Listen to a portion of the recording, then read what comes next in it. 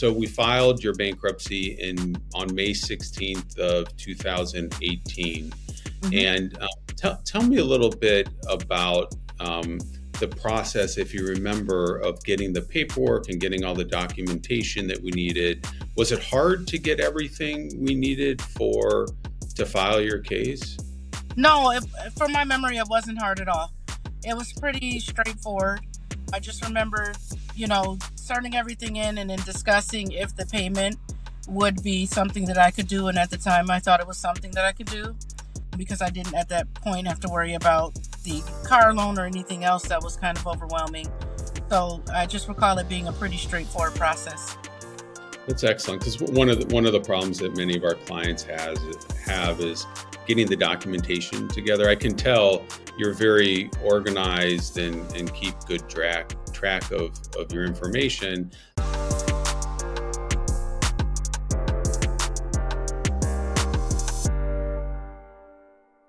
Hi, this is attorney Jamie Miller, and I'd like to welcome you to another episode of the Miller Law Chronicle podcast. And today I'm really excited to welcome Ebonie McElroy to our podcast today. Ebonie is a client of Miller & Miller and has been since 2018. And we're going to talk to Ebonie about her journey through the Chapter 13 process, kind of the ups and the downs and the good. It's not easy doing a bankruptcy, but Ebonie, thank you so much for joining me today. I really appreciate it. Oh, my pleasure. My pleasure. I hope you're doing well. Tell me a little bit about what's going on now, your family, your work, where you're living, that type of thing. Okay, so I'm living in Kenosha. I got married in 2021, and I do have a son who's 8 that's living in the household. I have a daughter that's 22, so she's not in the household any longer, or going on 22 soon, in any day, 19th of September. But pretty much, and then I'm working in Illinois, not far from where I live. It's about 20 minutes away, and I'm a teacher, so I'm teaching special education. That's wonderful. What age kids are you teaching? This year I'm doing 5th grade. That's amazing. What type of challenges are you finding in the teaching world these days? Oh, teaching world, we're definitely not paid what we bring to the table, but the work is mounting. So more is expected out of you. And of course, the salary's not increasing. So it's really, you have Right. to. Do you have your own classroom, or do you have kind of a resource room where people come in to see you? I have my own classroom, so I'm considered full instructional. So I do follow the curriculum of the 5th grade teachers, but I, of course, modify things to meet the need of my students. That's fascinating. So tell me a little bit about your educational background. Okay, so education, I got a bachelor's degree in business. I'm a career changer. So I did Okay. banking, and, banking wasn't for me. So I ended up doing a subbing position, and everyone told me, have you ever thought about being a teacher? You're pretty good at it. So I ended up going back to school to get a master's degree in elementary education. And so I do have a master's degree in elementary education. And then I also, not far from a second master's degree in special education as well. And that would have been at Carthage. Nice. Good for you. And have you lived in Kenosha your whole life? No, so I moved to Kenosha around 2012. Before then, I grew up in the Chicagoland area. I did go to high school in Evanston. And Okay. I've been in Kenosha since 2012. Love it there. I think it's a great town, for raising children. It's been a lovely experience.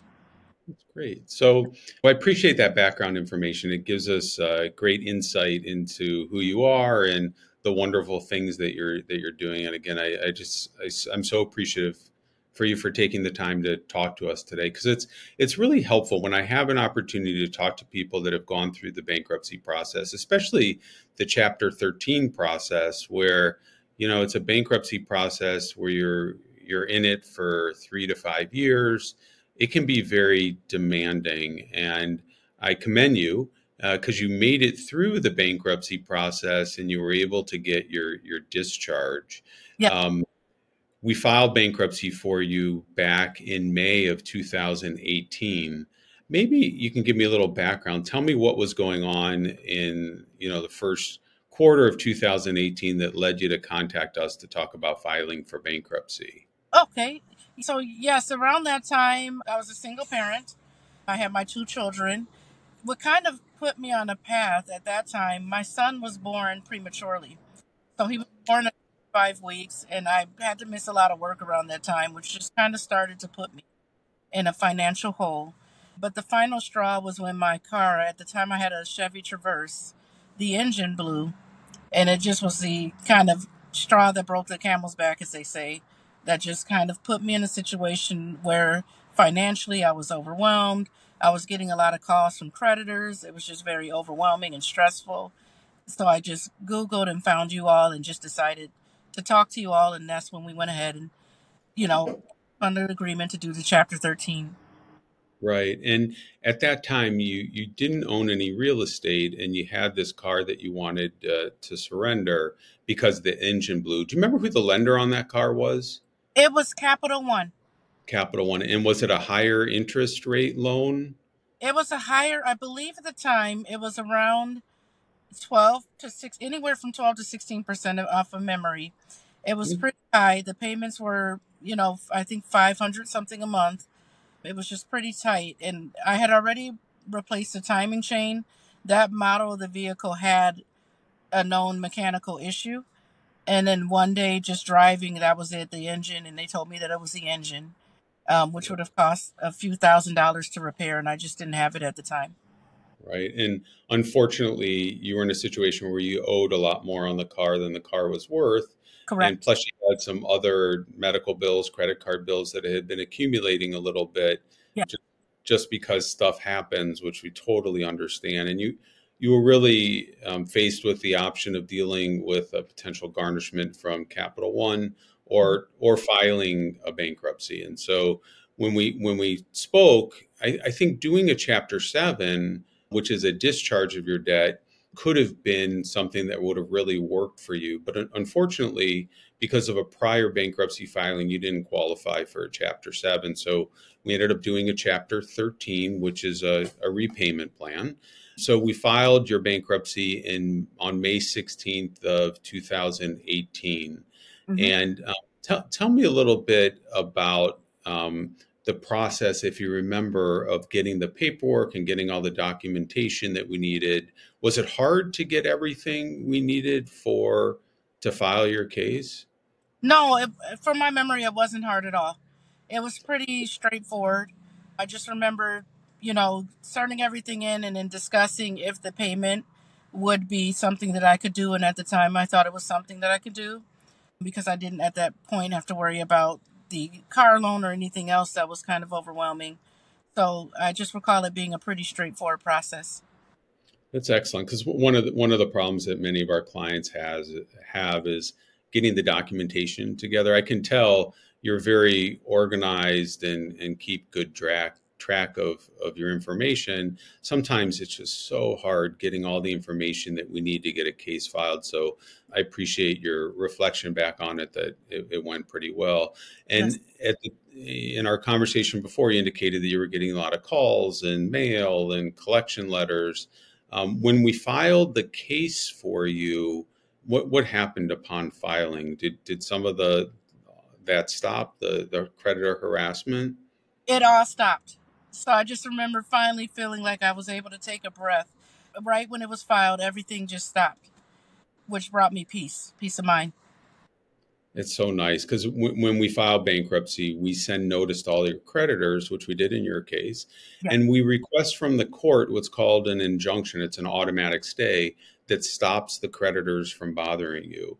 So, as of the date that we file your case, your creditors can't call you or sue you or garnish your wages. And I'm happy to hear that you got the relief. And then we in 2018 we set you on a path. I think you did a 4-year repayment plan.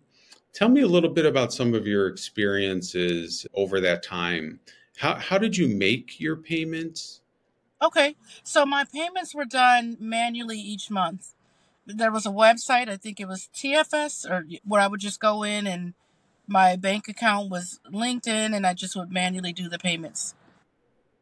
Right. And And you're right, it is called TFS. And most of the times in most bankruptcies, we do things in Chapter 13s, we do it as a payroll order. So Okay. it's generally a payroll deduction. But for some reason in your case, that wasn't done, which is fine. But there's an online portal through TFS that allows you to either set up a payment plan, paying it on your own, or doing it as an auto deduction from a bank account, savings account, or checking account. And I'm glad that TFS worked for you. And one of the other things, and if you remember, is each year that you're in the bankruptcy, you were required to submit your tax returns. Do you Yes. remember having to do that? Yes, and I think a couple of the years I forgot, but I was reminded, and then I was able to get the information uploaded immediately. Um, Right. so I do recall forgetting that maybe once or twice, but then I was given the email to say you need to make sure that you're uploading your taxes. Right. And when we file bankruptcy, you got to make the payments, you got to submit your taxes. And it's, when we represent somebody for, 3, 4 years, the relationship between the attorney and client is really important. And I think for the most part, we met your expectations. I think there was some times looking back through your notes that we, at times weren't as responsive to you as you would like. And your feedback on that is very helpful because it helps us to perform at a higher level and do great for our clients, because really client service and meeting the needs of our clients is the most important thing. Your case went pretty straightforward. I think at one point the trustee did file a motion to dismiss because of your taxes, not getting your taxes in, but we objected to that Mhm. and we got your taxes in and we put you on the path to making the payments. But fundamentally, it's all up to you. We put you in a situation where we were going to be able to get rid of your debts, but you had to make the payments. And congratulations to you for through getting through the process. So, 4 years later, I think in May of 2022, you got your order of discharge. Tell me about how did that feel when you got that order of discharge? I just remember feeling great that I accomplished the process, and that it would put me in a path where other things would be tangible, like, home ownership and different things that you can do. So I just remember Right. excited.